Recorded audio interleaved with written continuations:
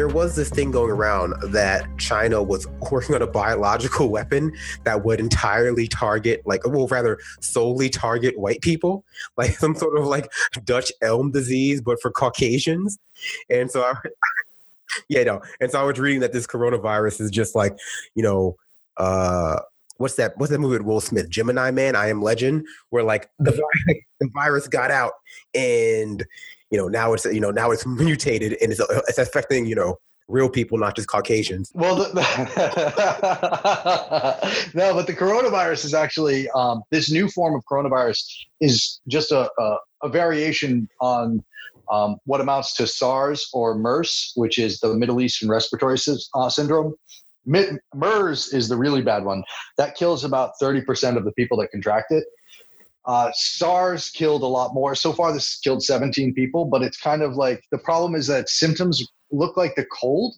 And so if you don't do anything and just treat it like, I've just got a cold, then it can become like really fucking bad and fatal.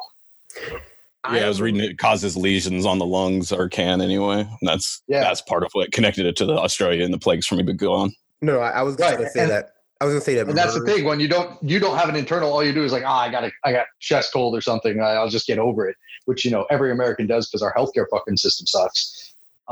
It could be extremely bad. Speaking of conspiracy theories, I'm actually ready to go. I just got back from the gym. I just hit chest, got my pants off, dick out, ready to record. Nice. Always nice, right?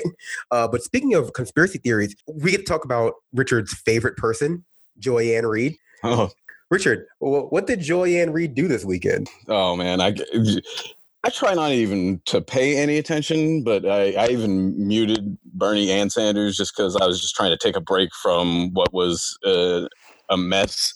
But apparently had a body language expert on in order to determine who was lying in the exchange between Bernie Sanders and Elizabeth Warren. I couldn't watch through the whole thing, but what I gathered was that she was able to conclusive conclusion that Bernie was lying. She's actually, I think, a Trump supporter. She's pushed anti-vaxxing materials before. She's also pushed, yes, not Joy-Ann Reid, expert, not Joy-Ann Reid.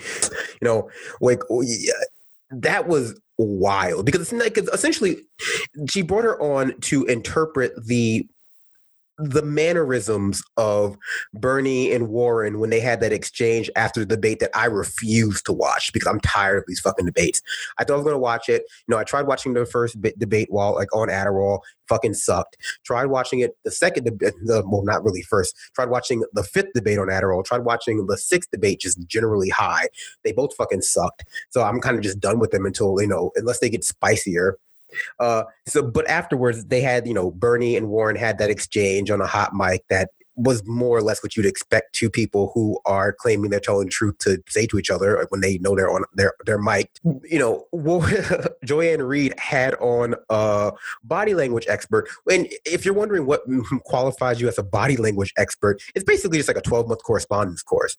Like you can become a body language expert just like on the back of a cereal box. You mail in $5 with the little like cutout cardboard box top. And she was an ATF agent like long before that. The body language expert?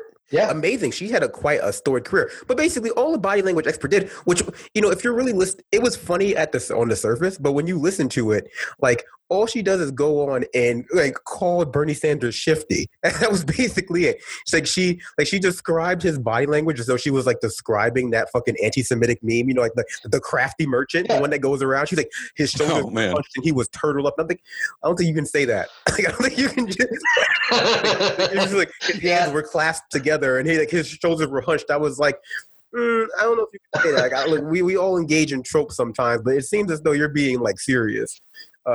And the thing was, it's like that was the most anti-Semitic thing I'd heard since Politico put him on the cover with the money tree. They love doing that. No, like the Politico, like the money tree, the houses, which I turned into amazing like album cover art, which I'll probably use for the art for this fucking episode. But like the money trees, every time they talk about Bernie, they have him in that fucking like they find a picture of him with his hands like look at though they're rubbing together. It's like the weirdest like eccentricity of the media. Like they love doing that. But well, yeah, but meanwhile they can't show Mayor Pete's rat teeth. You only see that when you see him in person talking. I love Mayor Chuck E. Cheese. How dare you? Just lay off the king of the Keebler elves, all right? I honestly, for the past week, dealing with earlier shit that happened, I forgot he existed. Like, I mean, he had his little please clap moment, and what people are saying. So did the polls. I mean, he was a flavor of the month anyway. That flavor being vanilla, but he was a flavor of the month. And like, I mean, he had his little please clap moment, and like what people are saying is the same room as Jeb Bush had his own please clap moment in. But I'll give it to Jeb. Jeb came across as like, an earnest, heartwarming, like droopy dog-esque loser, and Pete Buttigieg came across as like a smarmy asshole, like nerd. And also Jeb Bush's, if you look at the two videos where like Jeb Bush's audience seems more diverse. It seems younger, seems more diverse, seems more like vibrant. Like Pete Buttigieg's audience was like, what the fuck is this dude talking about? He was like, we need to pull the levers of democracy in order to leverage our freedom into positive change. You're like, what the? It's like, just bullshit consultants. It looked like one of the women in the background like realized real time that she was going to be in the background of a viral moment, and that she was not prepared for that when she showed up today. And like, it just seemed like it was written on her face. This is the first picture. I will say this is the first video of Pete Buttigieg I've seen in a while without him having that black woman who works on his staff behind him to prove that he has black voters. This is the first one in a while where she's been missing. I think he got one congressional endorsement from a black guy, and so that covered it, I think, is what they're thinking. I guess, like one and done, baby, one and done. Oh, but going back to the fucking body language expert. So just on the surface, like body language expertise is, I will say just broad strokes, anti-scientific bullshit. It's fucking hokum. She might as well have brought on an astrologist to investigate, to determine whether Bernie was lying based on like whether Mercury's in retrograde or not. But at least people astrology is kind of like whatever, so they wouldn't put that much stock into it. The body language expert thing, that was surreal watching her on fucking like television, like basically talking about like witchcraft, more or less. But then, it came out later thanks to Ken Klippenstein, who found her Twitter, account and just like basically scrolled back a year or so. Like, she turns out to just be a conspiracy theorist. She's posting articles from the Daily Sheeple about, anti-vaxxers and like how Obama had the CIA train ISIS, which I mean, that one the CIA gets up to a lot of things. So that might not necessarily be a conspiracy theory. But yeah, I mean, like there are close ties. I mean, you look at Max Blumenthal and Ben Norton; they've been on that for a long time, and it's like they weren't necessarily training ISIS, but they were training the FSA, which was really just ISIS with like 10 dudes who are supposed to be the moderates in front of them. We'll put that as a light conspiracy, a light conspiracy theory. Yeah, but turns out she's an anti-vaxxer. I think she had some anti-Semitic tweets, which I mean, kind of goes back to like the body language expertise. But it's weird watching something like that, and now it's over. People aren't really talking about it anymore. Like, and there's going to be no accountability for it. Which, what can you really do at this point?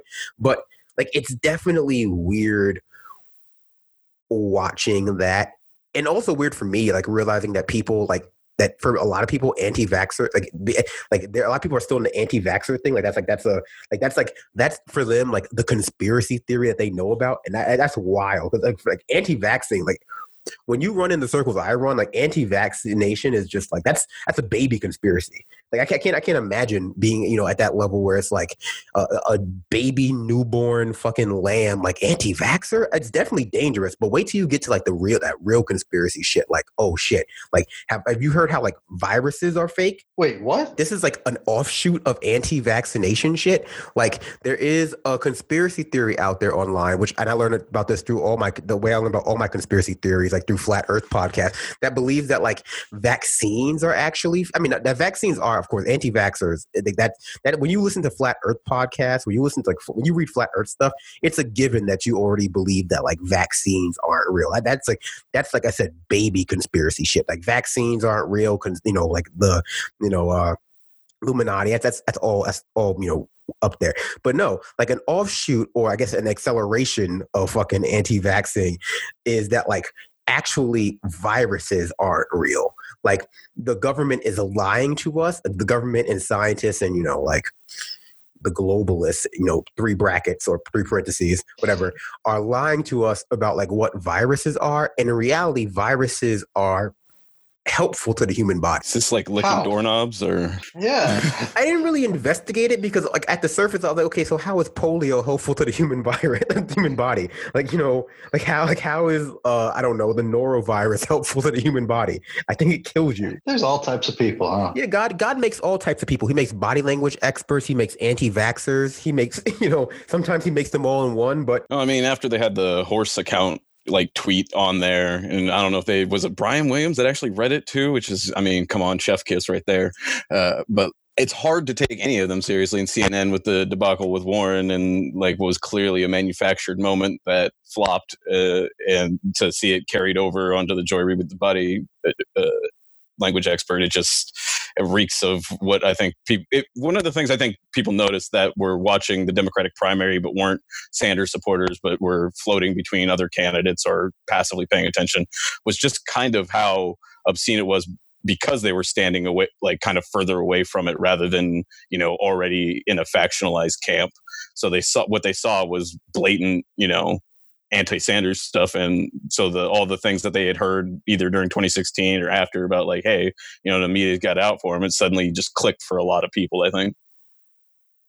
Yeah, I'd agree with that. I think that's absolutely true, and I think that like that actually is part of what's been moving the needle more than anything these past couple of weeks. Because I mean, now Bernie's number one across the polls. So, I mean, yeah, it's very. I mean, I think the Bernie becoming number one in the polls. I think there's been a change in the wind that a lot of pundits and a lot of insiders can now sense what everyone else has known for a long time, which is that Bernie is massively popular.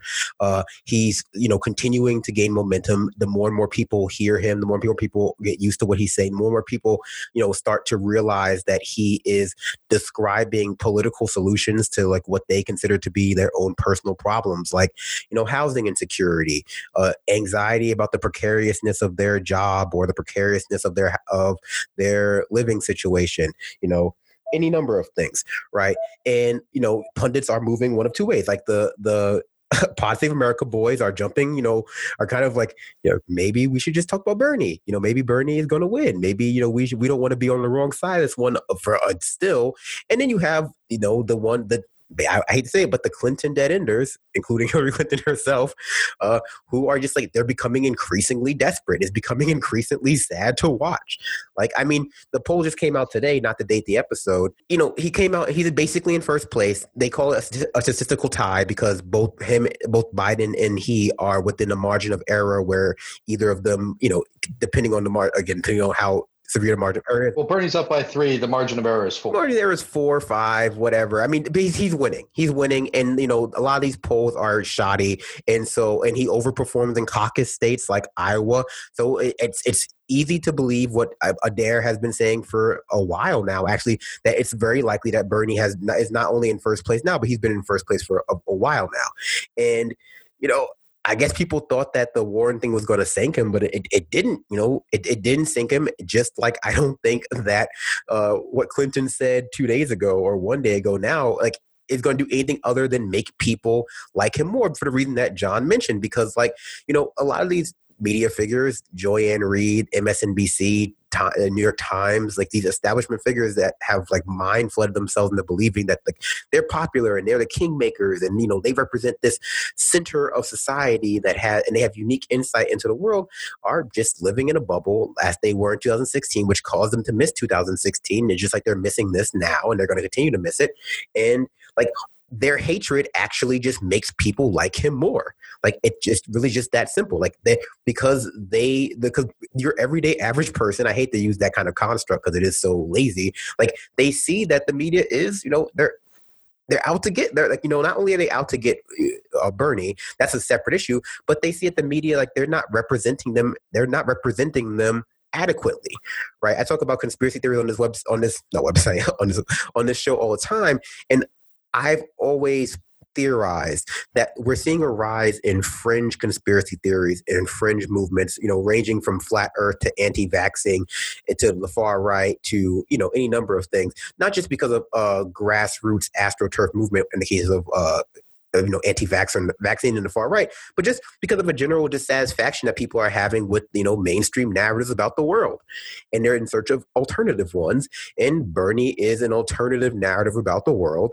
And, being in opposition to the media in some sense makes him seem more attractive to people who find themselves also on the other side of the media narratives, like not being represented by the people they bring on MSNBC. It also means, like, for the longest time, we were told that, if you have a problem in your life, especially in America, but anywhere under neoliberalism, if you have a problem in your life, it's you. It's your choices that led to this problem. You are the only reason. And Bernie has given a narrative that, no, it's not just you. There's actually systems of oppression that are much bigger than you, and they affect absolutely everybody. And so it's not, and they're all interlinked as well. It's not just one system, it's multiple systems that are all interlinked that is making sure that everyone's life is immiserated.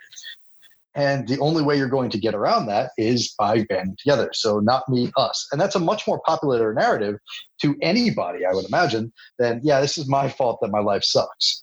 Well, yeah, but people have, and that's true. It can be hard to remember when you're immersed in political, media, and you're immersed in literature about like socialism or literature about structural inequality, to forget that your everyday average person has been indoctrinated with a neoliberal ideology that causes them to look inward for all their problems and all their solutions and believe that, they are both the source they're a source of all their problems, and their lack of ability to solve their problems is also a result of personal, moral, intellectual failings. That's what our society teaches people, right? And that's why a lot of like hucksters on the far right are able to, gain purchase by feeding narratives about how individualism, it's the Jordan Peterson thing. Just clean your room. Like, just clean your room. I was going to say the exact same thing. It's the Peterson narrative. Yeah, just clean your room. Like all of your solutions you should probably clean your room. I should clean my fucking room. You got a few people coming over. I should clean my room.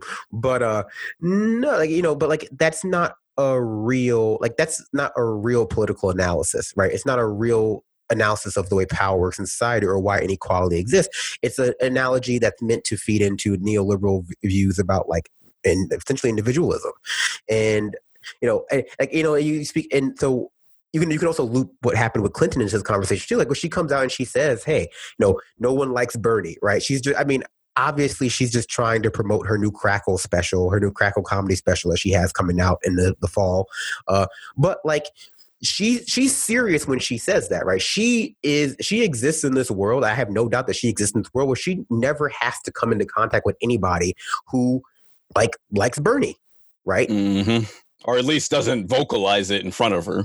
Oh yeah, of course not. At least half of her staff is voting for Bernie, or at least voting for Warren, because they're like, shit, this train can't last forever, right?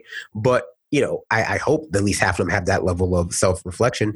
But, she really means that, hey, you know what? No one in my circle likes Bernie. And instead of being able to acknowledge, or maybe she can, I don't know, I don't know what's in her heart or mind, but, ostensibly, instead of being able to acknowledge, okay, well, maybe this is just a sampling error. Maybe this is just like class politics existing. I'm existing at a higher level, and I'm not able to extrapolate that, or rather, and I'm just deciding to extrapolate this out to the highest level because, hey, I think that my social group is incredibly valuable, as opposed to being like, oh no, this is like, I'm on the fringe, right? Like I'm like Hillary Clinton and centrist Democrats are like a fringe now, right? Like they're the fringe of their party insofar as that like a lot of people are moving towards the left and liking Bernie, and like instead of like acknowledging that they are a fringe, and they've always been a fringe, they are just like resisting even harder. Right, and you can see that from how the Biden campaign has been operating this last week as well. Flat out denying that, hey, you know what? Positions in this party have changed in the past 30 years and massively changed as a direct result of Bernie Sanders and left action. So maybe his position of advocating for Social Security cuts wasn't actually a good look. And rather than acknowledging it and saying, I would advocate this because I believed in the Pete Peterson model of Social Security. Now I don't. He just says, no, I didn't do that. And, that's exactly where the Clinton camp is. No, Bernie's not popular. Biden has the unfortunate reality that he's got to deal with, that he was in office during the time of when Democrats were trying to appeal to the Republican Party voters by being tough on crime, by, trying to balance the budget, by trying to do all those types of things. And unlike, like Bill Clinton, who isn't in office, or Hillary, who technically didn't have any votes on many of those things and, was only kind of linked to it through her, how she advocated for various policies. He actually voted on these things. He's got Senate speeches, so there's congressional record of it, so it's accessible. And that Sirota did a good job of kind of traveling that road. Go ahead. Yeah. And what I was going to say is, the sad part is, Pete is the same exact way. I mean, Pete was coming up. Pete's roughly around the same age as I am. So he was coming up in the middle saying, okay, I want to get into politics. I'm going to do everything I can to pad my resume and know a specific way to make me appeal to centrist liberal politics. And now the moment has passed him. And nobody likes the shit that he said before. So he's also running away from his record, not just on McKinsey, but on things he used to say.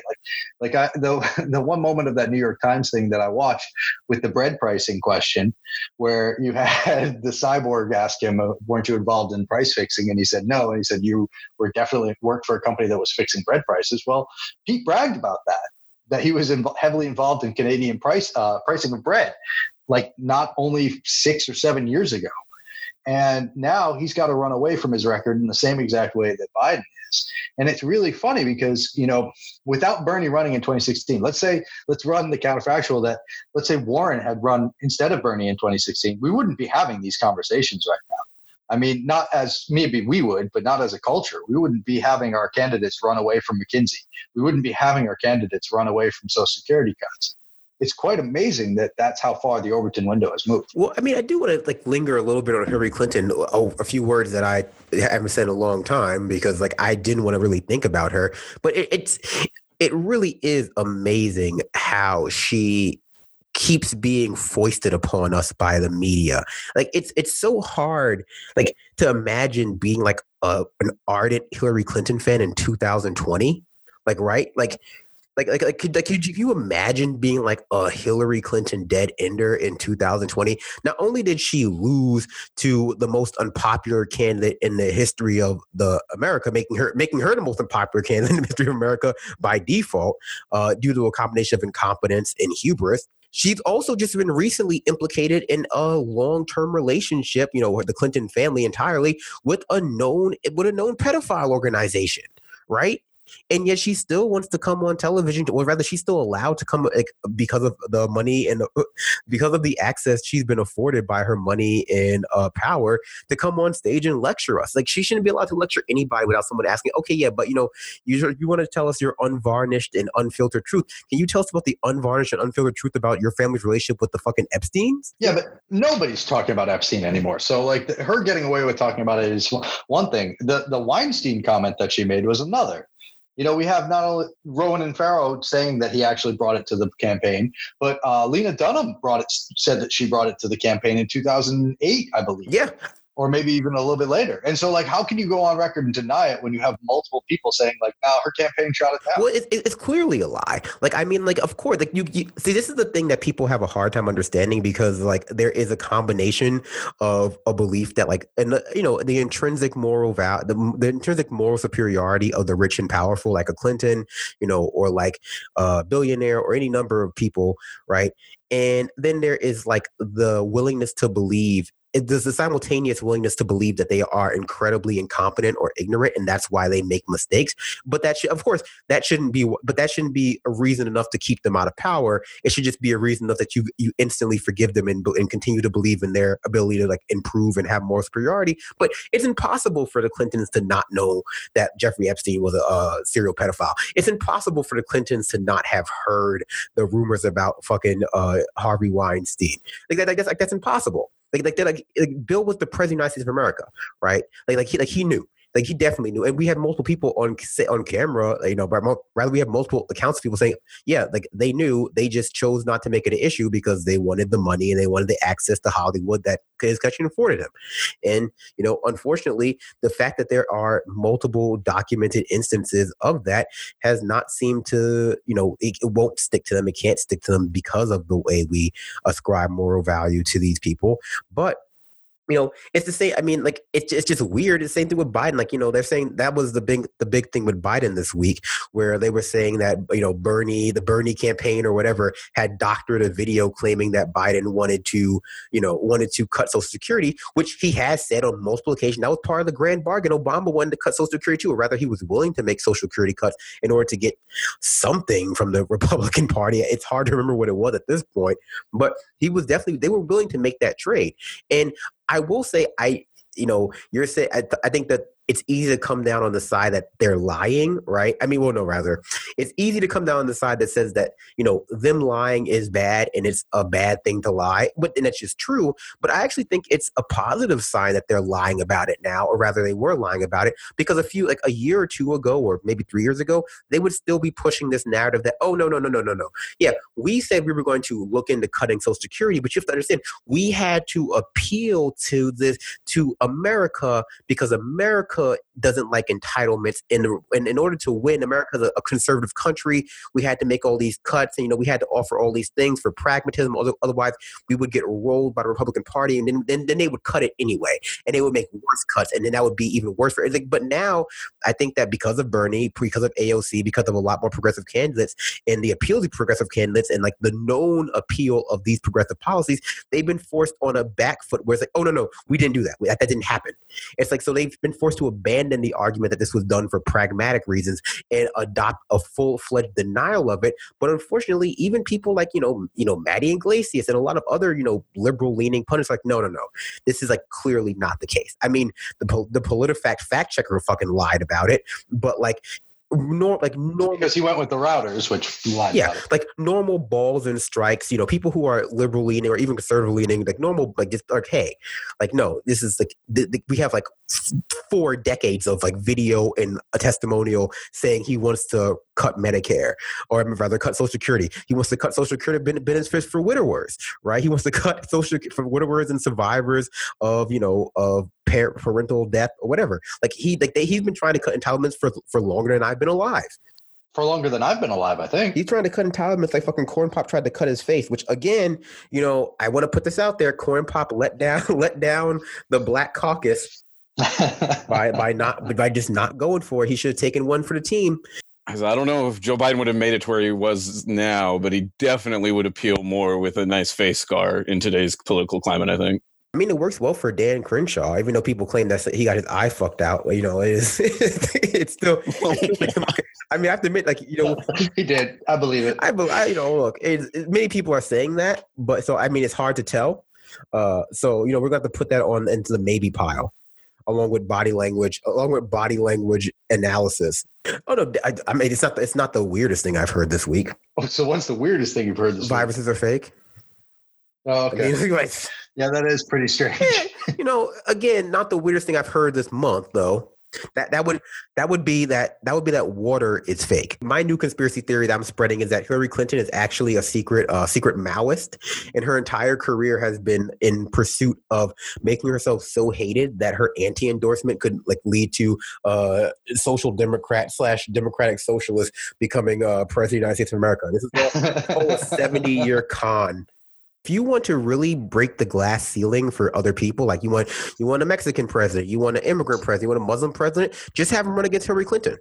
Just have him run against Hillary. It's just like that's the easiest way to win any race. Run against Hillary Clinton. Did you see the lawsuit? Oh yeah, Tulsi Gabbard is suing Hillary Clinton. She should, because that shit was defamation. $8 million.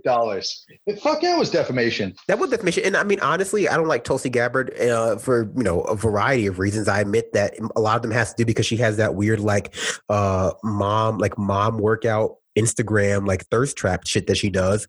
I know nothing about that. I'm sorry. She just like does burpees. She just like burpees on like fucking on TikTok or some shit. That's like just like that's her like dominant campaign strategy.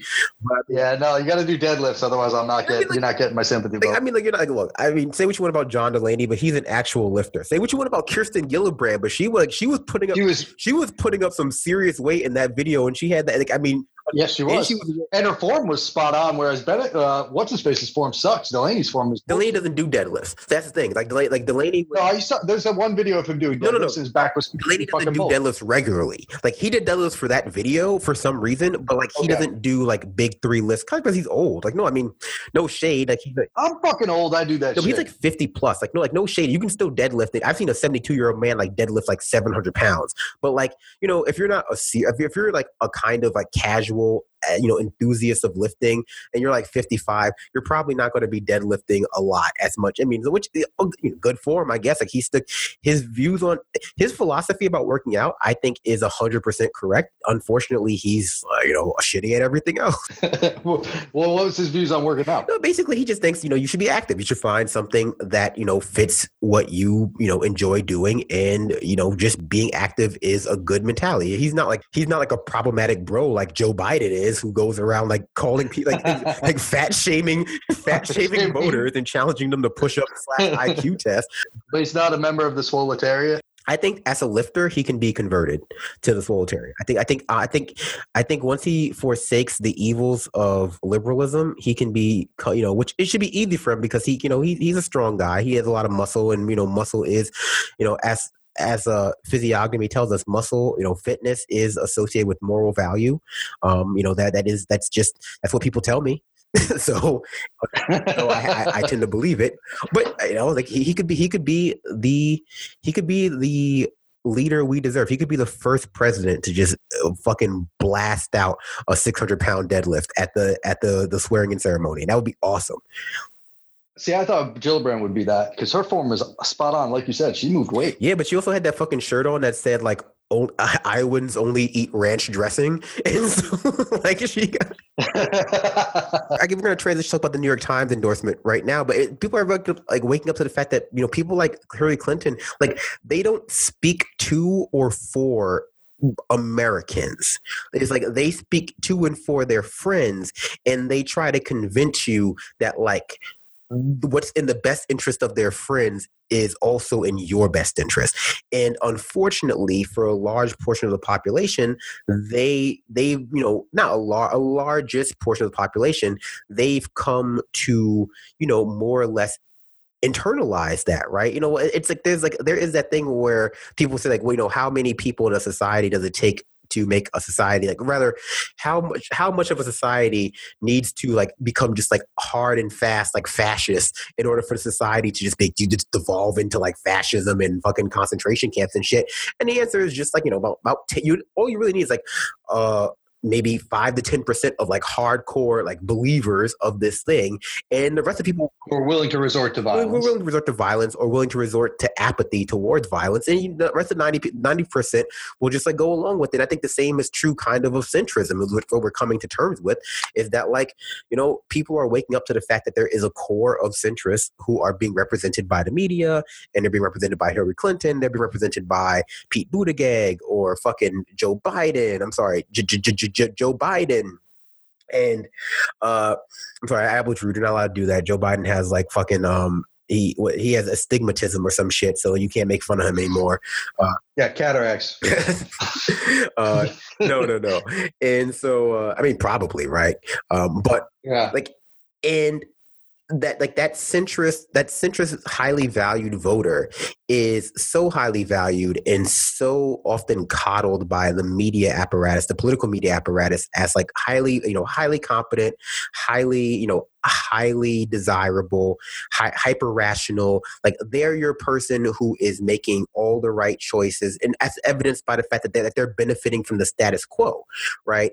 And like that is what how people define centrism in my mind. How I define centrism, like it's defined by someone's relationship to the status quo and essentially power, right? Are you content under power, the status quo, or are you discontent, right? Are you benefiting from it in a way that is is disproportionate to everyone else, or are you not? Like, do you see the value for yourself personally in maintaining the system the way it is versus actually changing things? I think there's also an element of just how Republicans appeal to the temporarily embarrassed billionaire or whatever, the centrist liberal class kind of or argument appealed to the temporarly embarrassed pundit. You know, it's like, I could be this pundit on TV. I can see all these political angles and all these things. It's like, basically, I'm about where they are, and it's just I'm just waiting for my breakout moment. And so this system that rewards these people that feed into the centrist thing also will eventually reward me if I just have my breakout moment kind of thing. And I think that plays an element too, besides to feed into the. It's not just the people that benefit, but also people that think that they're going to benefit one day.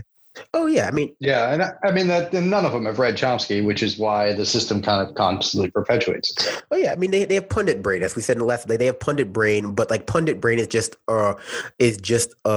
know, a metastasizing of like centrism, a centrist brain, which is that, you know, like you're right, Republicans, well, society in general convince people that they're temporary embarrassed millionaires, but like Richard said, you know, the centrist class, I think it expands out beyond that too, like are convinced that they are like that they're more or less like they are navigating the world through a rational lens. And that's why we had to spend the past 6 months like looking at a revolving door of Democrat candidates that never really had a shot.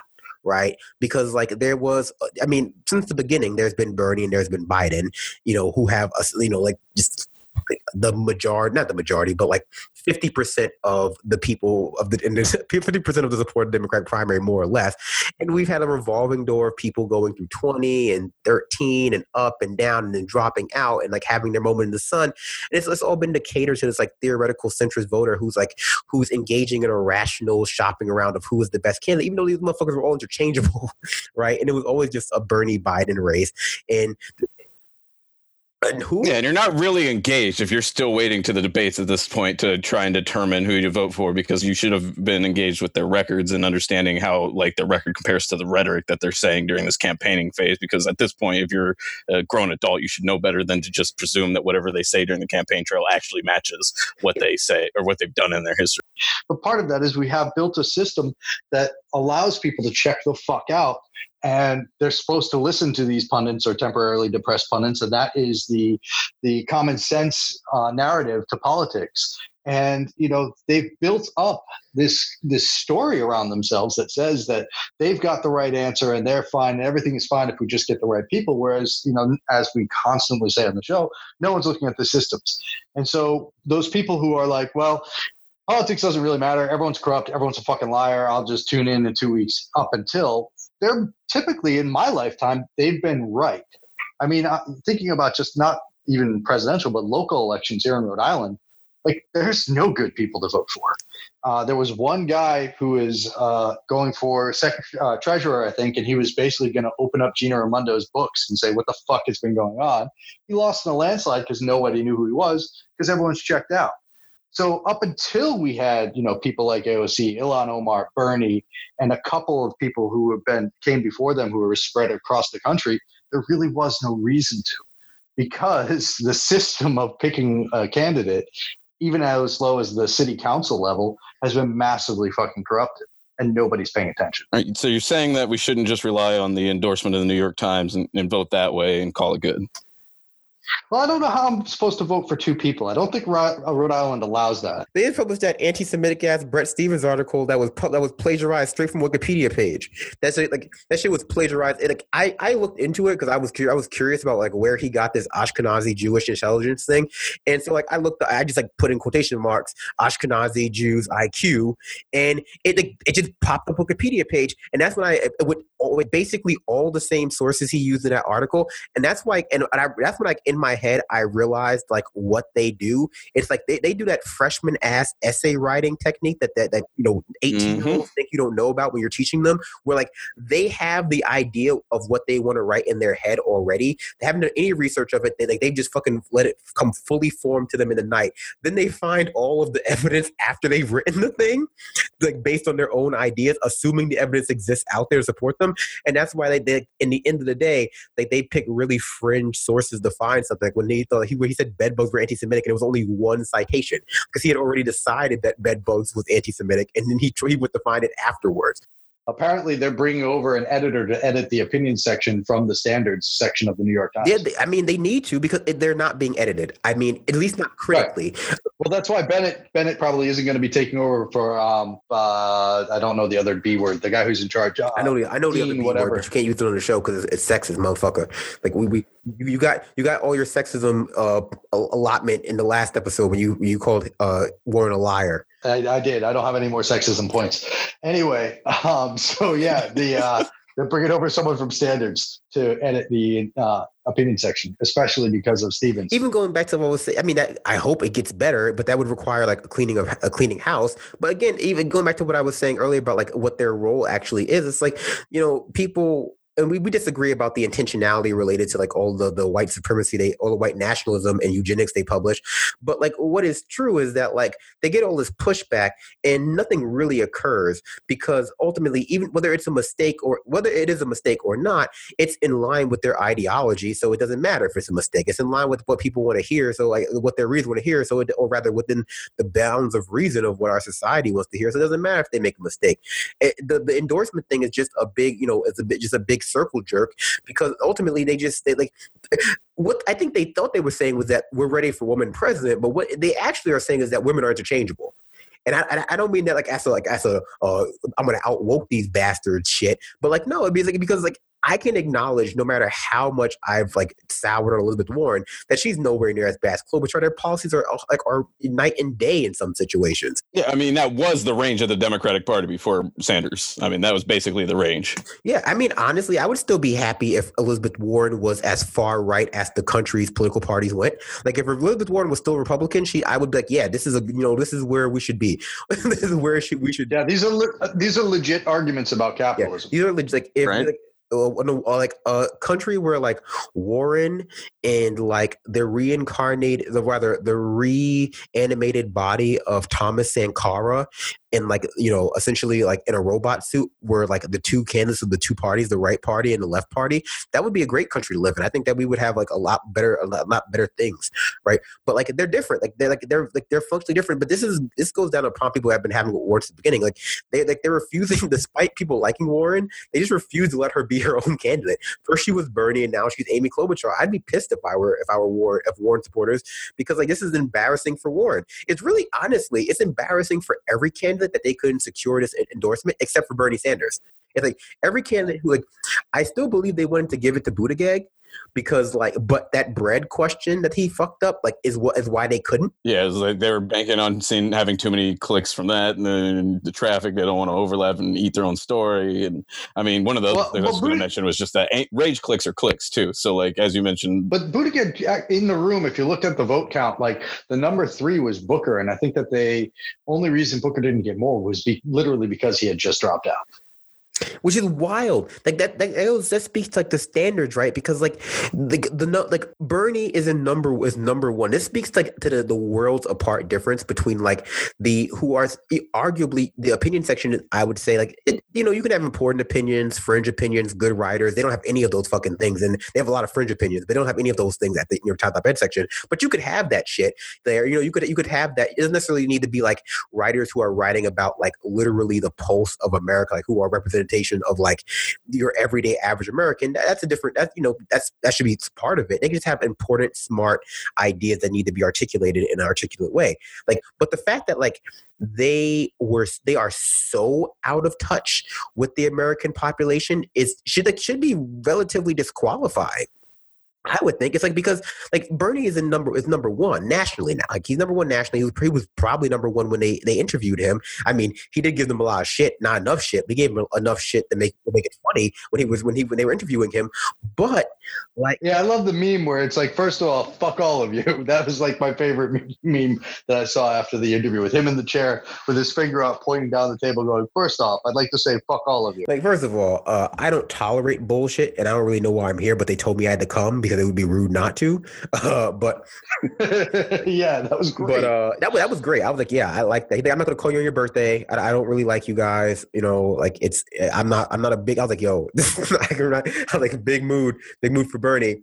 But yeah, I mean, now why can't he say that to the rest of the Democratic Party? Because he needs them right now. I mean, like, I think his decision, like, again, going back to the Biden cutting Social Security, doctored video, quote unquote, like, he disavowed kind of Zephyr Teachout when she wrote that article about Biden's corruption, which I think is a misplay because Biden is corrupt. Biden's family does benefit from his, Biden's family does benefit from his position as the vice president. That is undeniable. And has for a while. And has for a long time, including like a hedge fund that his brother was running when he was just a senator. Like the thing that gets me that I can't fucking wait for is they're trying to trade right now during the impeachment process, Bolton taking the stand for Biden taking the stand and Hunter Biden taking the stand. And like, if the Democrats do that, they're absolutely going to sink fucking Biden's whole political thing, but they think it's going to be a winning strategy somehow. Politically speaking, or societally speaking, it is a problem to continue the narrative that like the soft corruption of the Democratic Party and like the softer examples of corruptions of politics are okay, just because like there are worse examples out there in the case of like Trump, right? Like people say you shouldn't damn the good with the you shouldn't damn the good with the perfect. It's like, yeah, but the opposite side of that, the ugly twin of that argument, that you shouldn't absolve the bad because of the worst, right? You shouldn't say this bad thing is good because there is a worse thing. You should say this bad thing is bad, but it's not as bad as it could be, because like there's always a worse scenario. That's what a fucking primary is for, to air these things and be like, hey, yo, this guy's massively corrupt. Maybe we don't elect him to go into a general election where we have a opponent who is notorious for playing underhanded and lying or exaggerating about every little thing. No, the primary is a jobs program. That's why it's 2 years long. It's a jobs program for fucking loser consultants, for barely literate dildos. It was supposed to be a bunch of pageantry to kind of help rally and get people excited about the candidate and stuff. It wasn't even really intended to pick a candidate in the first place. That just kind of came along as part of the show. But one of the things about the Teachout thing that got me was when I actually looked at the article, it's not even about Hunter Biden and that corruption. It's about the same arguments about big money having a corrupting influence on politicians' votes as the Democratic Party uses all the time. Like, all she did was look at Joe Biden's career and say, hey, he's taken a lot of money from these guys and and voted against his constituents' interest in their interest in this case, when it was, talking about I think it was banking, and then it was or like loans, something along those lines, and then it was the leaving people uninsured, and then also housing cuts, and talking about his cuts for Social Security as well. It was like none of it was about Hunter and like that stuff, which is, I would say, worse, or like, another layer above that type of corruption. But this corruption is so normalized that all she did is use the argument that they use against Republicans with the same types of things and the same issues even, and the same freaking, like the same donors. And all she did is say, hey, Joe Biden does it too. And they're like, oh, whoa, you got to apologize for that. When Bernie does apologize for that, it just makes me think, oh, okay. So now I know the bankers aren't going to jail.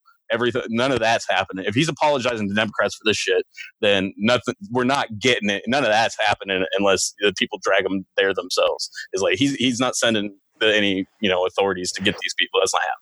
And I think that that's a possibility, honestly. And I think that that's a possibility. I think that Brandon's talk about being political and being politically savvy, I mean, he's always run on the high road, and maybe there's a shot that once he gets legit power, he can do something. I mean, there was a story out of Vermont when he became mayor, and something having to do with the housing project that he was working on Lake Champlain had like a crooked deal, and he actually sent the guy to get charged. But the thing that like amazes me is, like you just mentioned, all, like you said, the same exact fucking arguments that the Democrats use constantly about Republicans and have for 40 years, that they're in bed with big money. Like she didn't even mention the fact that Joe literally got his son on the board of Amtrak, which is a federal program, a federal company. Like, that's a huge problem. He has no experience with trains, got him on the board. And then that's long before the Burisma stuff. And that's like, he's actually has a track record, much like he has a 40-year track record of doing Social Security cuts and advocating for Social Security cuts. He's had a 40-year track record of getting his brother and his son onto jobs that they shouldn't be having. Well, yeah, I mean, like Joe Biden is clearly corrupt, but I think part of that has to do, and this is not an excuse. Although I will say in reaction to Richard's naysaying, they executed Mr. Peanut today for high treason. So, like, maybe, of course, it is the anniversary of the execution of Steve Bannon. So, there is a precedent for us actually punishing people that way. So maybe once Bernie comes into office, we'll see similar public displays of what's what I'm looking for, rehabilitation, as the kids are saying, rehabilitation. But just going back to the stupid ass interview, I mean, the stupid ass like endorsement process. They did those interviews and they released the clips, and like, most of the clips fucking sucked, right? Like, I'm not going to mince words. There was the funny one when it came to like Pete Buttigieg, like clearly lying about not knowing anything about the bread fixing scandal. Like, it's impossible. He said he just heard about it yesterday. That's like, again, impossible. It's like, but that's so impossible that people don't believe it, because it's like, no, you worked there. Like, you would have heard about it once you left, because like someone would have mentioned it to you. Like, of course. Yeah, and that shit don't slide like it did with Obama when he's like, oh, I just heard about that on the news with you guys. Yeah, it's like, okay, but here's the thing. If you just found out about that today, you're too stupid to be president. It might be gauche to say, but a lot of this stuff comes down to like not just assuming. I never assume people are doing things accidentally, but like a lot of this comes down to like, if you accept a lot of the premises here, whether it be like Warren didn't know about blood quantum or the history of Native American and like the problematic issue of people adopting their identities, or if Pete Buttigieg didn't hear about the fucking bread fixing scandal, it's like, well, then they're too stupid to be president.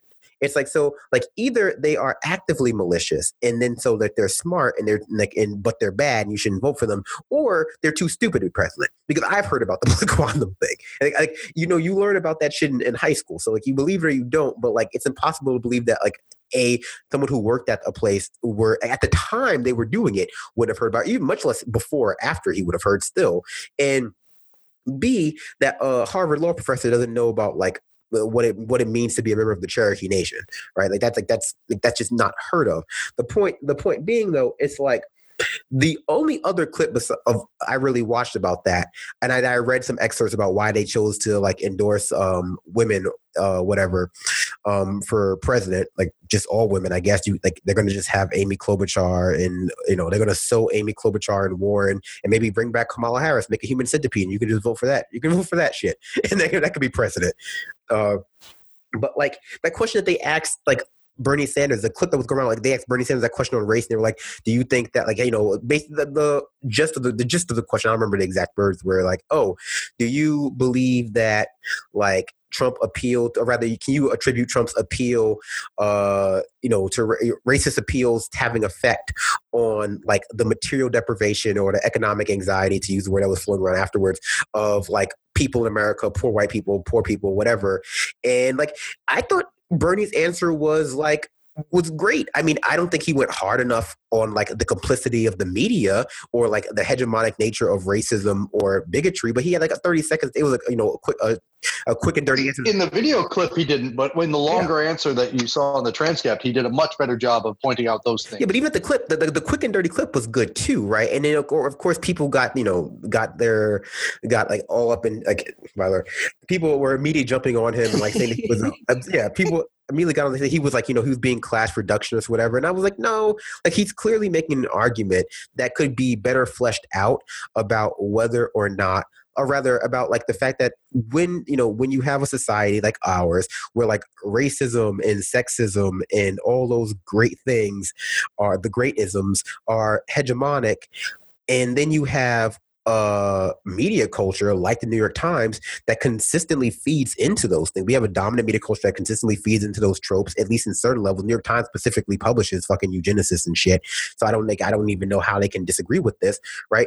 That it makes people more willing to accept bigotry as it makes people more willing to accept bigotry as a reasonable thing or reasonable compromise, if it's weighed against their material well-being or some other thing that might benefit them, right? Or rather, well, it also goes to what you were talking about earlier about like a narrative to explain the ills of their life. You know, when you have something that makes more sense than what the media is telling you, then that's what you go with. Yeah, exactly. But even then, like the idea, I get a little bit frustrated with the argument, with people acting like completely like shocked by that by that analysis, because it makes sense. It makes sense it makes sense even if you put boundaries around it to just talk about the New York Times, right? So first of all, my first reaction was being a little pissed off because they were asking about racist appeals and they publish racist shit all the time.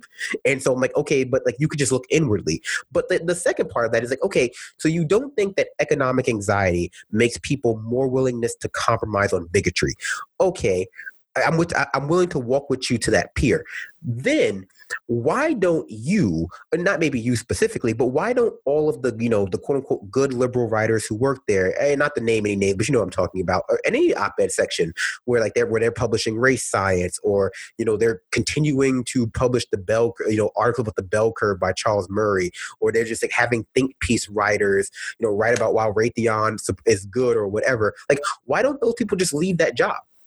It's like, do they not recognize that it's bad to like publish race science? Do they not recognize race science is bad? The New York Times has to issue retractions and edits that say that we're sorry for citing white nationalists.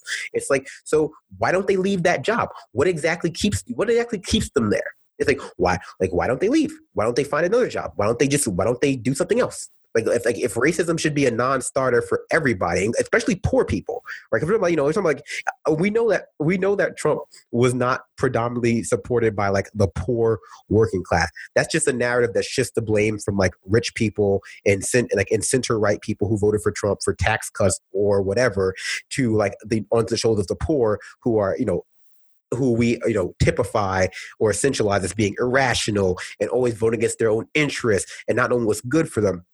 It's like, why do the rich liberals who are making $135,000 or $250,000, but like are super anti-racist or super anti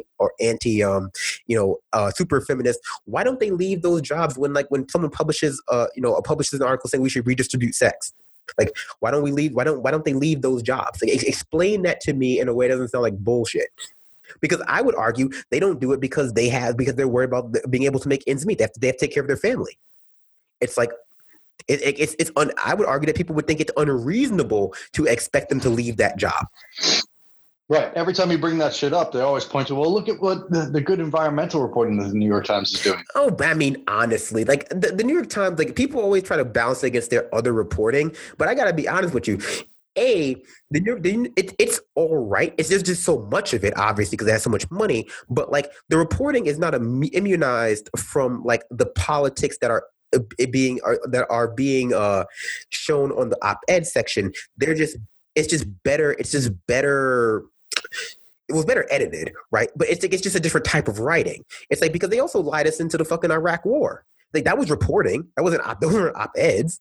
It's just like that. They reported that shit. They were like that. Right, and a lot of the stuff that they're now doing, and again, getting back to that standards that are coming over, is that they're having an attribution problem all across the board at the New York Times and the Washington Post, where smaller outlets are getting the stories and they're not actually even try to make a coherent argument because they knew there wasn't even one there. So they just kind of like, this is how we feel, And it was like they literally could have just added that one photo of fucking like Neve from Catfish, where he's in the elevator. We tweet out, he's just like, "There's no misogyny in this elevator, ladies," and that's what their endorsement was. Like that was the equivalent of their endorsement of Amy Klobuchar and Elizabeth Warren. Like I hate to say it, because I'm no fan of Joe Rogan, not to play the skeptic, but like the endorsement from Joe Rogan, or rather not the endorsement, Joe Rogan like tacitly going, I think I'm going to vote for Bernie Sanders, and a Bernie Tulsi ticket. That would be crazy. That would be great. It's like, yeah, there's Joe, but like that endorsement has so much more weight behind it. Just like him going on Joe Rogan's show has so much more weight behind it than him doing that stupid ass interview for New York Times. Like their weird endorsement apprentice. Just because of who Joe Rogan is and who Joe Rogan's audience is. And the fact that he said it directly to Barry Weiss was fucking hysterical. Who the fuck is Barry Weiss? You're just making shit up now.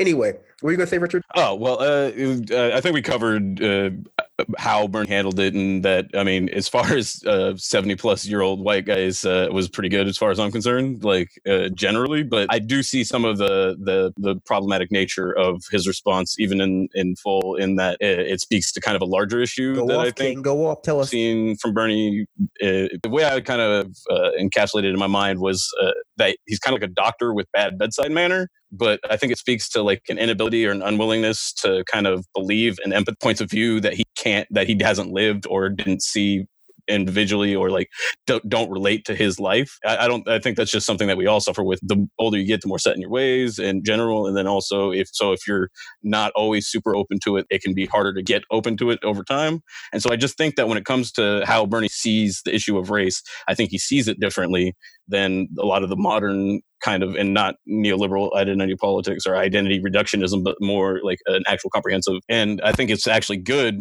when we see it with Steyer. Steyer's trying to glad hand him, and Bernie's like, buzz off guy. And it's like, so that's good. I like the idea that he's going to, tell billionaires to, go shove it instead of, start licking their boots.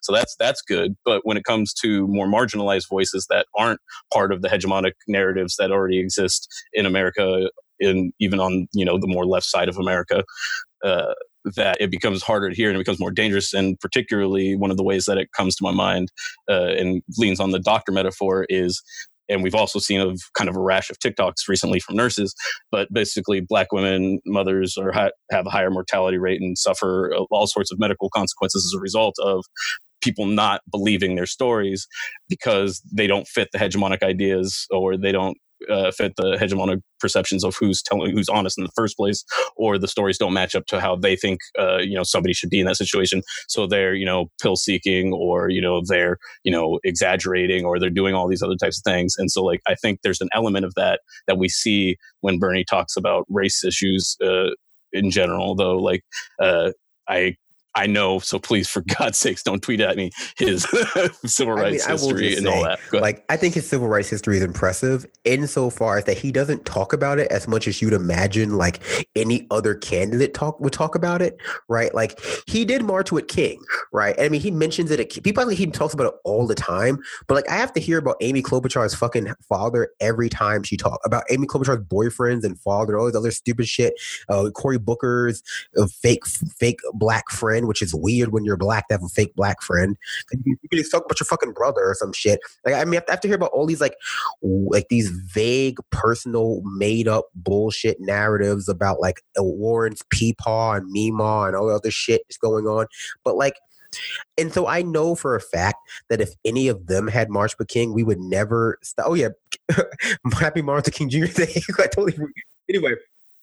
Had any of them marched with King, like it would be front and center on their fucking like web page. It would be on every banner. It's just like why it's not is because they hadn't marched with King, and why they don't like Bernie bringing it up is because it, again, talking about dispelling myths and narratives, it's part of a lot of like liberals, even our age, personal mythology that they would have marched with King, that they would have been in the civil rights movement, that they would have done all that stuff, that their favorites would have done that stuff. But here's the thing, their favorites are all 70 years old, and they didn't do that. They didn't do any of that stuff. Warren didn't march with King. Biden didn't march with King. The rest of them, I don't remember their names. They didn't none of them marched with King, right? Clinton didn't march with King. She was fucking with Barry Goldwater at the time. Which was actually after she listened to King. She went and volunteered for Goldwater, and she said that listening to King changed her. So, yeah, changed her to be the segregationist. Exactly. What they don't, I mean, trying to get that Biden clout, but no, like what they don't like is that he did do it, and that it's a constant reminder that their favorites did not do it, and also constant reminder that they wouldn't have done it because they don't do it now. And I don't mean they don't march or get involved in activism. Like that's more of a difficult thing. Some people just aren't really like that, although more people should be. But like that they don't even like tacitly support analogous movements like now, right? It's like or rather, and so this actually goes back to Martin Luther King Jr. Day, like the impetus that people have to go, oh, well, who would Martin Luther King Jr. support in a primary? It doesn't fucking matter. Who knows? Because we don't know, where he would be right now. He'd probably be further to the left because we know when he died, he was grappling with the problems with nonviolence and the issues with, the media erasing that kind of, or rather white people erasing, activism that wasn't, that rather white people become more accustomed to his activism. He was organizing across, for class and race like he did his entire career. He was criticizing white moderates. He didn't like the FBI, like a lot of liberals tend to do now. So we know he wouldn't be like enmeshed in that world. But no, he would have been fucking running himself and coming out to fucking 50 Cent Mini-Men. He'd be running on the PSL. He'd be running on the PSL, like the fucking PSL line or some shit, and he might win, right? He might have been our Nelson Mandela. We know because he was assassinated by the FBI, the same FBI who tweeted out a positive message, and the same FBI that people were championing because they thought they would. Liberals were championing because they thought that, that it would be an end to Trump or some shit. And of course, that didn't pay off because the FBI never pays out. But also, shout out to Jabouki for that FBI tweet. Yeah, that shit was great. Really good. Jabouki self. He didn't say self-terminated, but he deactivated his account to avoid getting the ban. So I mean, I appreciate that. I appreciate that chaotic nature. Shout out, longtime friend of the show, Jabouki. But he dispels that personal narrative about their life, and they don't support. They don't like. Every white person, at least every white liberal, is waiting to tell us when Black Lives Matter went too far, right? Every white liberal is waiting to tell us like how Colin Kaepernick is, he's just being a little too aggressive in his kneeling, right? But then they support fucking Martin Luther King Jr. or Muhammad Ali, like because of the political nature of that. It's ridiculous. I know that fucking Martin Luther King Jr. would be pro-Palestinian liberation. I think that goes without saying. I mean, honestly. So, like, if you don't support those things, it's irrelevant. But again, getting a little bit off track, I agree with your assessment. I don't think that his views on race are that discordant from what I would say, I don't see the mainstream left, but from our views on race though. But I agree that his language about race is not as good as ours, not as good as a lot of people, unfortunately, not as good as people who are further to the right than he is when it comes to actually solving the issues of racial inequality or gender inequality. And I think that's where, we agree in the essence of it. Like, someone made a tweet, and I think it was correct that Bernie is not fluent in the language of any other type of oppression other than class. Like, he knows how to mention, oh yeah, class comes over the racial lines and gender lines. You can see it play out this way, but there are certain aspects of it that are missing. But like you said, to me, that's not weird from an older person who obviously was indoctrinated, or rather who the language of choice that the language of choice or his expertise is rooted in a very specific thing, right? He's trying to get policies passed that, like Social Security, structural change, stuff like that. That's his expertise, and he stays in his lane because he's older and he's stuck in his ways. That's not to his benefit, and it's not a sign of his own virtue, but it's understandable, right? To me, that's understandable. It's understandable a 75-year-old who whose political awakening came in the 60s and 70s and then in 50s and whatever, to have good racial politics impulsively good racial politics, but the language to be faltering because the language back then of black leaders and other black of civil rights, yeah, the language today, right? But the counterpoint to that is when people say that, the obverse side of that is that the people who in the Democratic Party who are fluent in that language are not actually interested in enacting any kind of structural change to combat the problem that they can so articulately describe.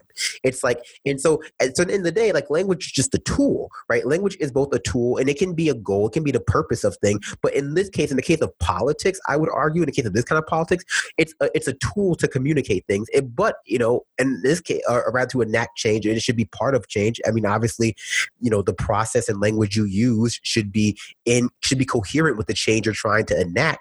And I would argue that his is. So it's understandable. And this is not to make excuses. What is not understandable to me, and I said this on Twitter, I'll say again, are people who like use the language of intersectionality and critical race theory, and they want to cite bell hooks, and they want to cite, any number of, they want to cite Martin Luther King Jr., they want to cite any number of people, but they're also pro-imperialism. They're not sure about whether or not, Evo Morales was legally elected. They're not sure about, ending the embargo on Cuba. They're not sure about about brutal sanctions on Iran being a form of violence. They're not sure about those.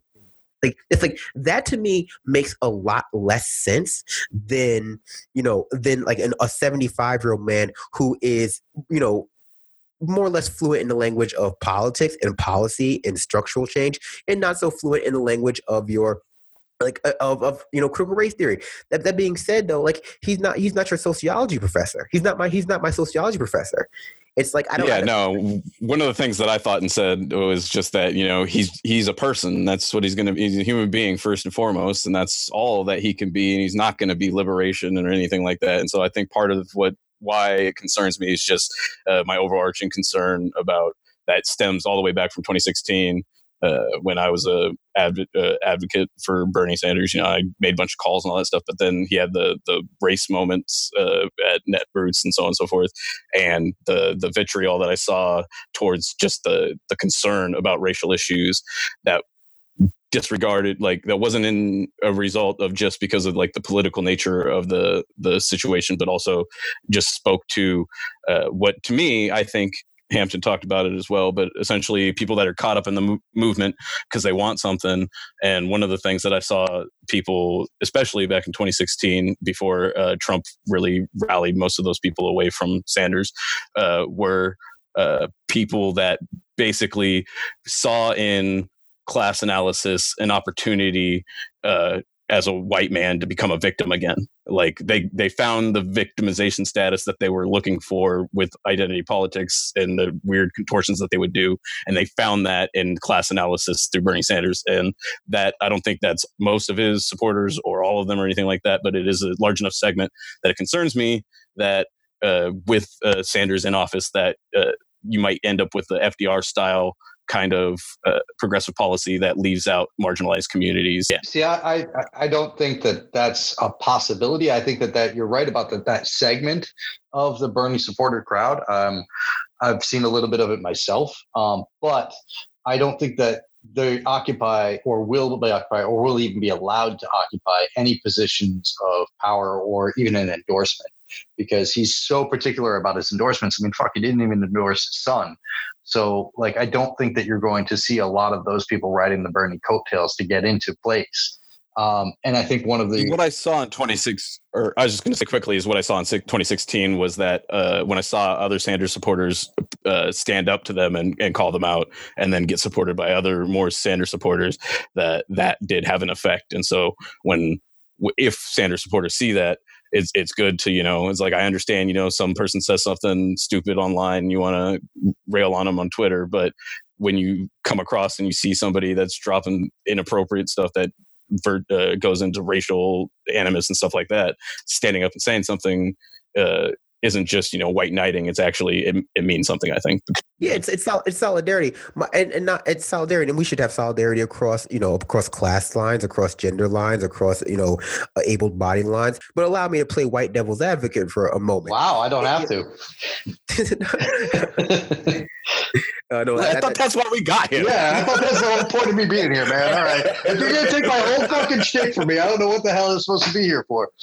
No, I don't know if there's a comma in there, but it's no, I'm playing the advocate for the white devil. Okay, I'm not a white. It's like a little English linguistic trick thing. But you want to point to the fact that, hey, if you're a leftist, you're a socialist, you're a leftist of many different tendencies. Part of that needs to engage with many identities, the oppression, how oppression is rooted across the lines. Because even let's say, again, going forward, let's say you are a class reductionist personally, even though, I think these people exist in like tiny numbers and are not like a coherent movement.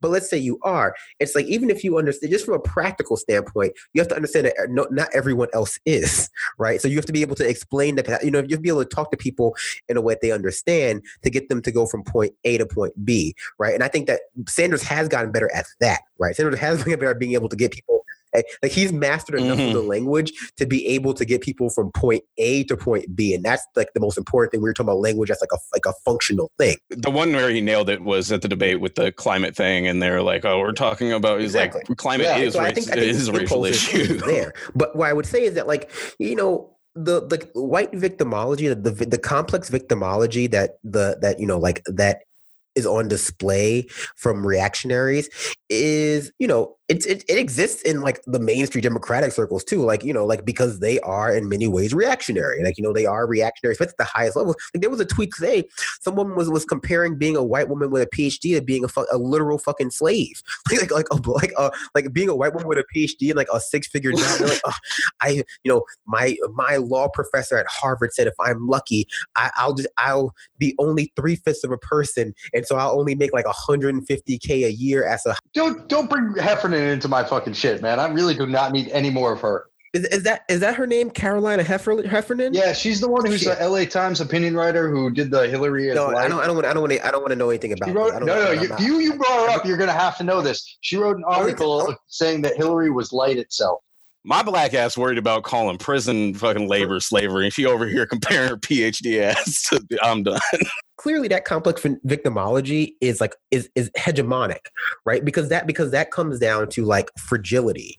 And fragility, although people, again, the idea of fragility is typified by like white fragility, but like fragility is, I would argue, you can extrapolate that out to any overclass and their desire to frame themselves as not being the overclass, put in the position of power, right? Like no one is in power except for Trump apparently, and everyone else is just like going along, So like that's like the underlying thing there is that we have that kind of hegemonic ideology. It goes back to people, like is in the back of people's heads, and it mobilizes in different ways, right? So but the thing I would just say is like I expect better of people from the left because they should be able to understand that exists, right? And if you like, I would argue that if you're on the left and it's just you're not necessarily your job, but it's incumbent upon you to educate yourself because it's not sufficient to just decide that you're on the left and then therefore decide that like liberalism or conservatism or neoconservatism or neoliberalism or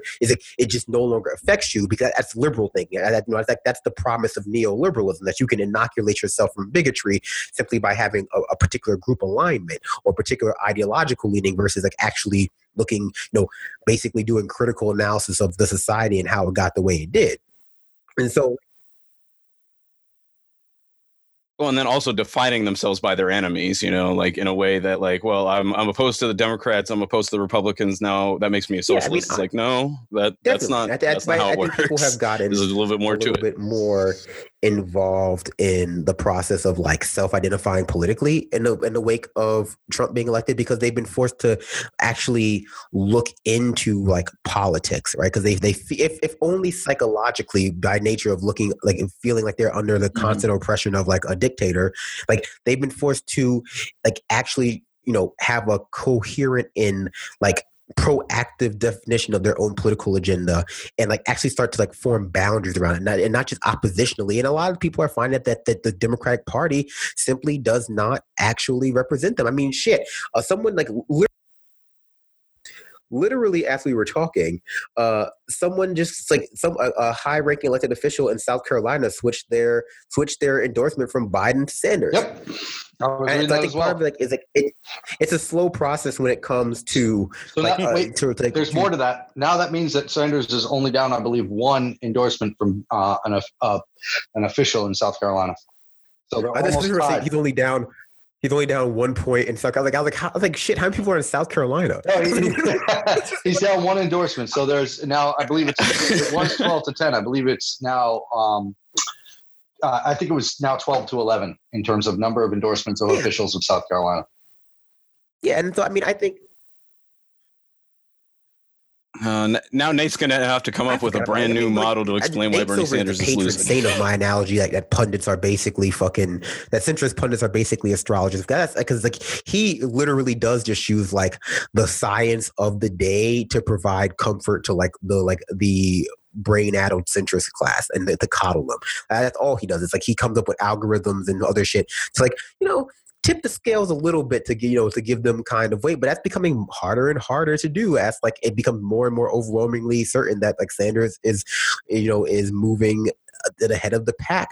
But I want to emphasize that I agree with what you're saying, Richard. Like I think Sanders could do better when it comes to mastering the language of race, but I think that at the same time, like we've seen what like having the Africana professor in chief is like. Africana State Professor in Chief is like, and what it is it's disappointing because like because at a certain point this is like obviously incredibly reductive, but at a certain point like when your job is to like when you're a public servant, your job is try to enact policy to help people, like having that level of mastery of social justice language, like sounding like a sociology professor, it makes me wonder like what are you really spending your time doing and why have you learned this language? I mean, you could say, hey, you know what, this person is really interested in the liberation of people of color, of the global South, of women, of all marginalized groups, or as it's been true for the past 30, 40 years, it's a way for them to distract from like not actually having structural solutions to those problems. And it's a way for them to form a new economy, a new theoretical viability along with being in opposition to the Republican Party for why their party is better and more morally just and all other shit. But at the end of the day, they don't support the things that they just want to acknowledge the problem and move on. Like I think that when talking about liberalism and like the Democratic Party and like they're like closest aligned like centrist like what everything you've outlined just now you're talking about. I mean, like I forget the name of the writer, but a writer in 1930s Germany said the exact same thing about the liberals that were in Germany. And what the fuck happened to the Weimar Republic? It was the exact same shit, the exact same language was used to critically describe them, that they're mastering the language without doing anything to address the needs. So like, I mean, the thing is that now you have, like, I was just looking at a tweet, like Justin Jackson has been involved in politics since Northwestern in terms of having conversations, but he's only been vocal for 3 months now. And he has a better grasp of the language of intersectionality as it's applied to actually doing things than most of the politicians in the Democratic Party. Because for them, it's not like it's just the way to obscure the fact that they're not actually interested in liberation. Yeah, whereas he is, but I mean, just to go on your point is semi-related. Like there were a lot of like in the aftermath of World War II, there were quite a few analyses of what happened in Nazi Germany, or what led up to Nazi Germany and the Holocaust that implicated like what I would call centrists. I use like that definition too.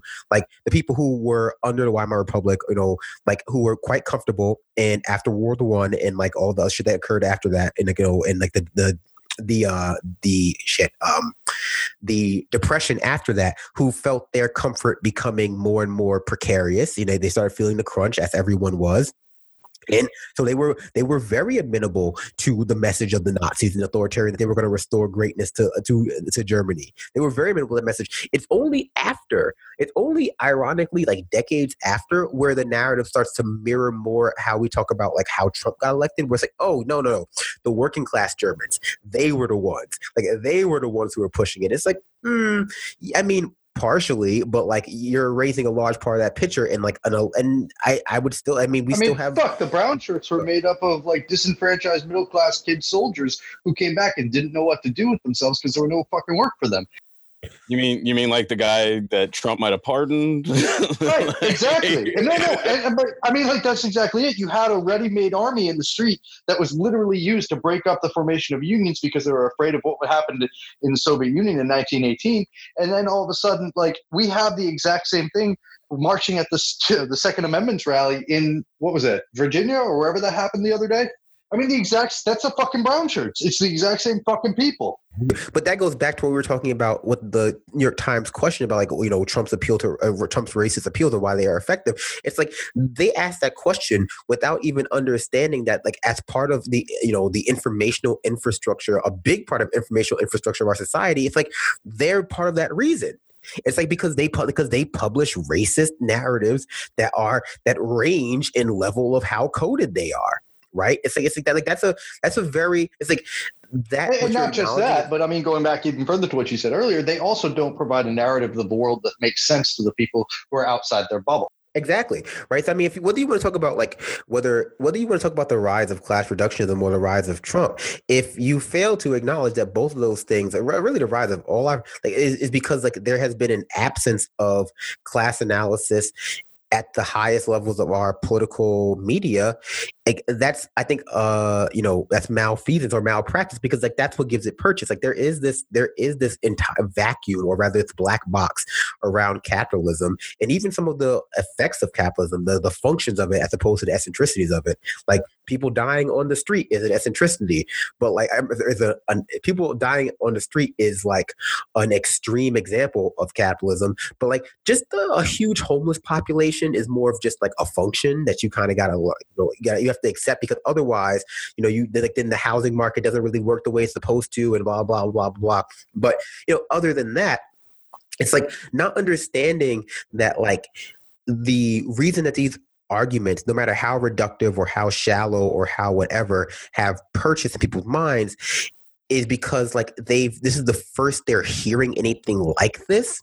That, hey, maybe all my problems aren't my fault. Maybe it's not just because I'm lazy. Maybe it's because there is a system out there that is, essentially designed to prevent me or make it very unlikely that I'll succeed. And so the only thing that you have to do in order to prevent that from happening is be better at providing a narrative, or have a platform and lots of money, but theoretically, all else being equal, craft a more compelling narrative that interweaves race and gender into that analysis. But here's the thing: even Peterson falls within neoliberalism, and the thing is that neoliberal model is. I mean, you look at the first neoliberals; they were in 1920 Italy, I believe, and they were the precursors to the fascists. And the fascists in Italy enacted the neoliberal economic models as a direct result. And so now we've just taken it to be a larger system that they intended. So, it's the two are interlinked, I think. The rise of fascism and neoliberalism are massively fucking interlinked. So it's not just the liberalism and liberals, old school liberals themselves, fail to meet the demands that we're talking about, of the stressors on the system when you have neoliberalism, which leads to fascism. Well, the idea was that they were going to enact the right rules and the right, basically, metrics in order to make the meritocracy function appropriately, and that's Warren's capitalism with rules. But that doesn't function. That's liberalism. That's the classical idea of liberalism, and that doesn't fucking ever fucking work. And even in 1920s Italy and 1930s Germany, they were talking about the failures of liberalism and how the failures of liberalism in government the only answer was, okay, we have these privileges already stated because of the way that the economy is working, or because of the way that the social economy is working. And if we move towards a more equitable system, either some form of socialism or democratic socialism, we, the people in power who are pulling all these levers, are going to lose all of that. So what else do we have? And that's why neoliberalism was invented, and then that moved right into fascism.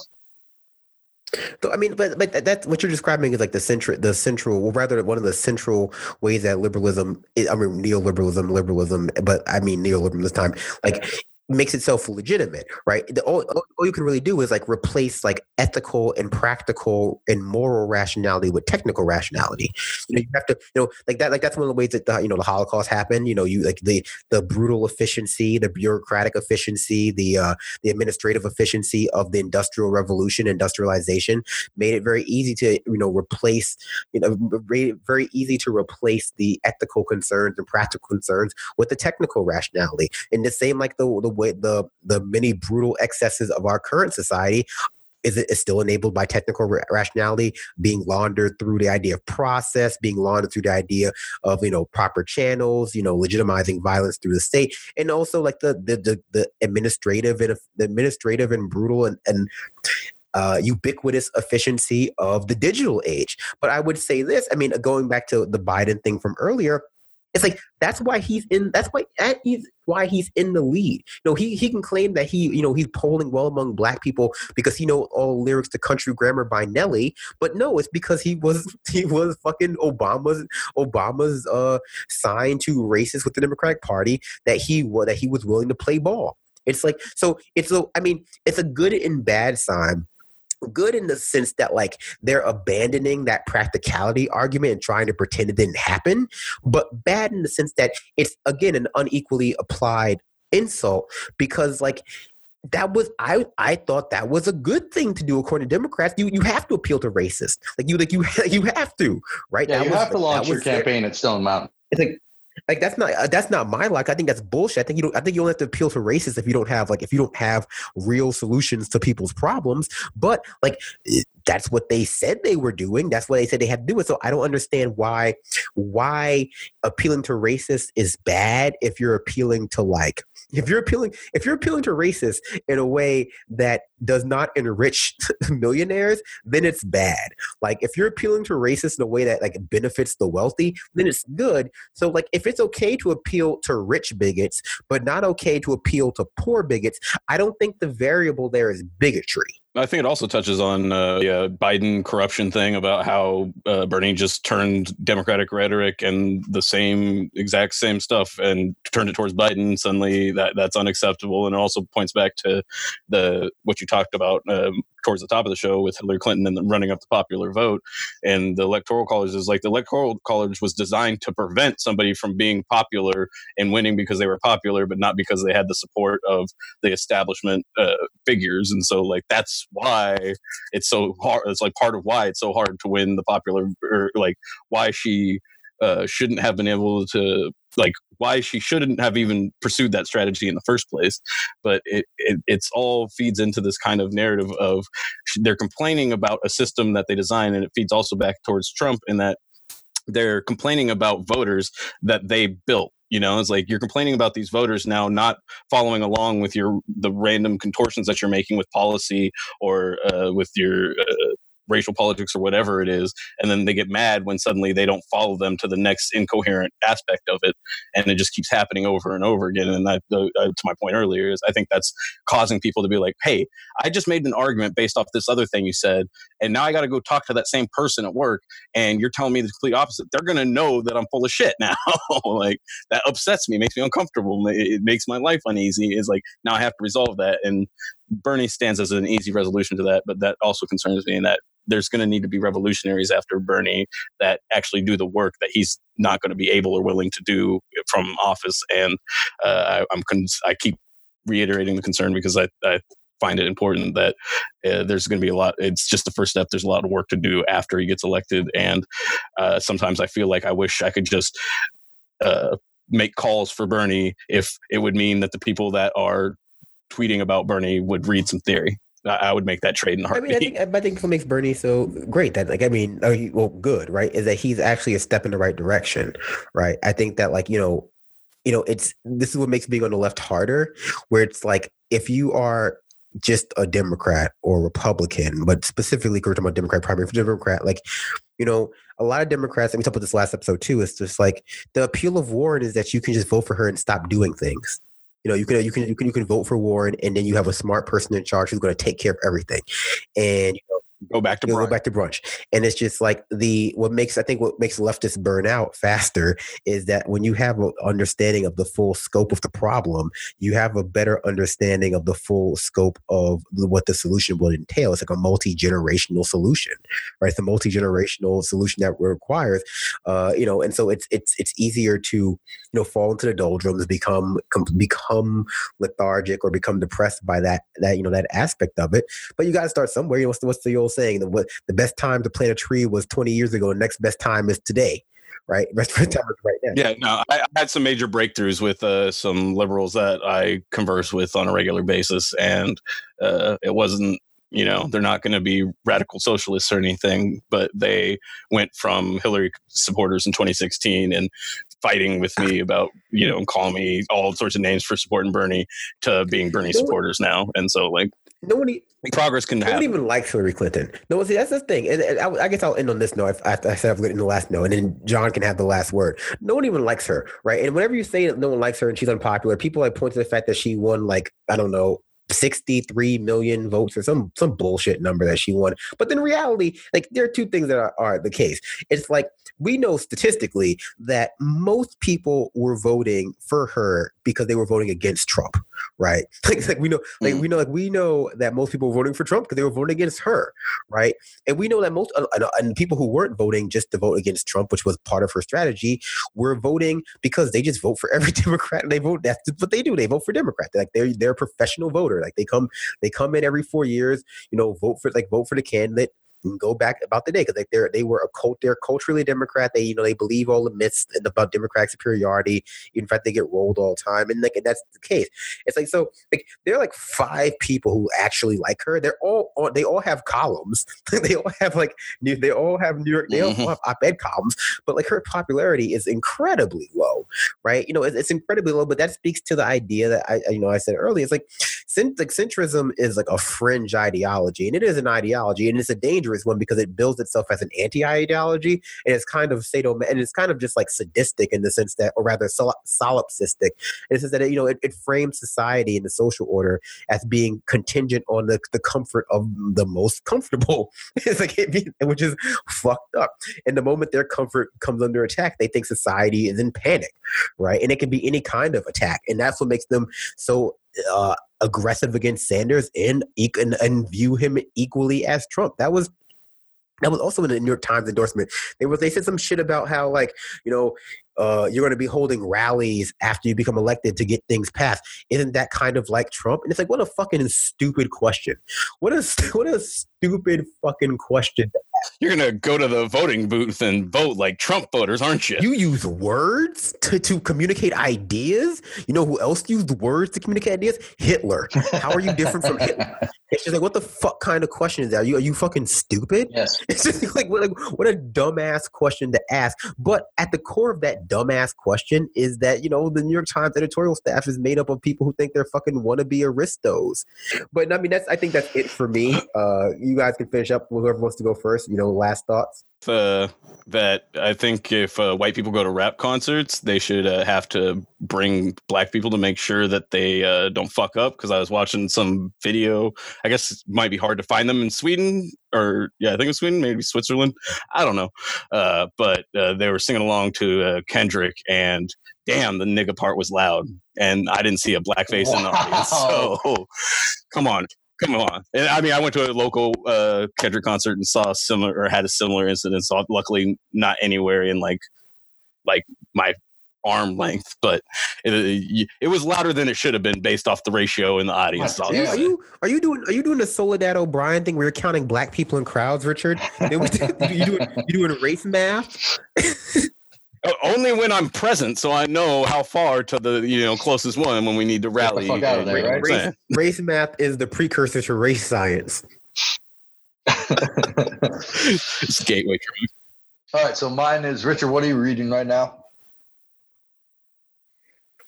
God, right now, I'm actually back into Paulo Freire's Pedagogy of the Oppressed, trying to bring it into application is what I'm working on. I bumped into a random person in Walmart, and they pressed me to come to where they have a hair shop, and pressed me to talk about what I'm doing there. And so I've been refreshing on that because I think it's going to be applicable. And then Brandon, you going to the gym tomorrow? I go to the gym every day, but I resent the fact that you didn't ask me what I'm reading. I read too. I'm reading a book on moral panic. What are you lifting tomorrow? The fucking world, my man. I'm lifting up the people. That's what I lift every time. Show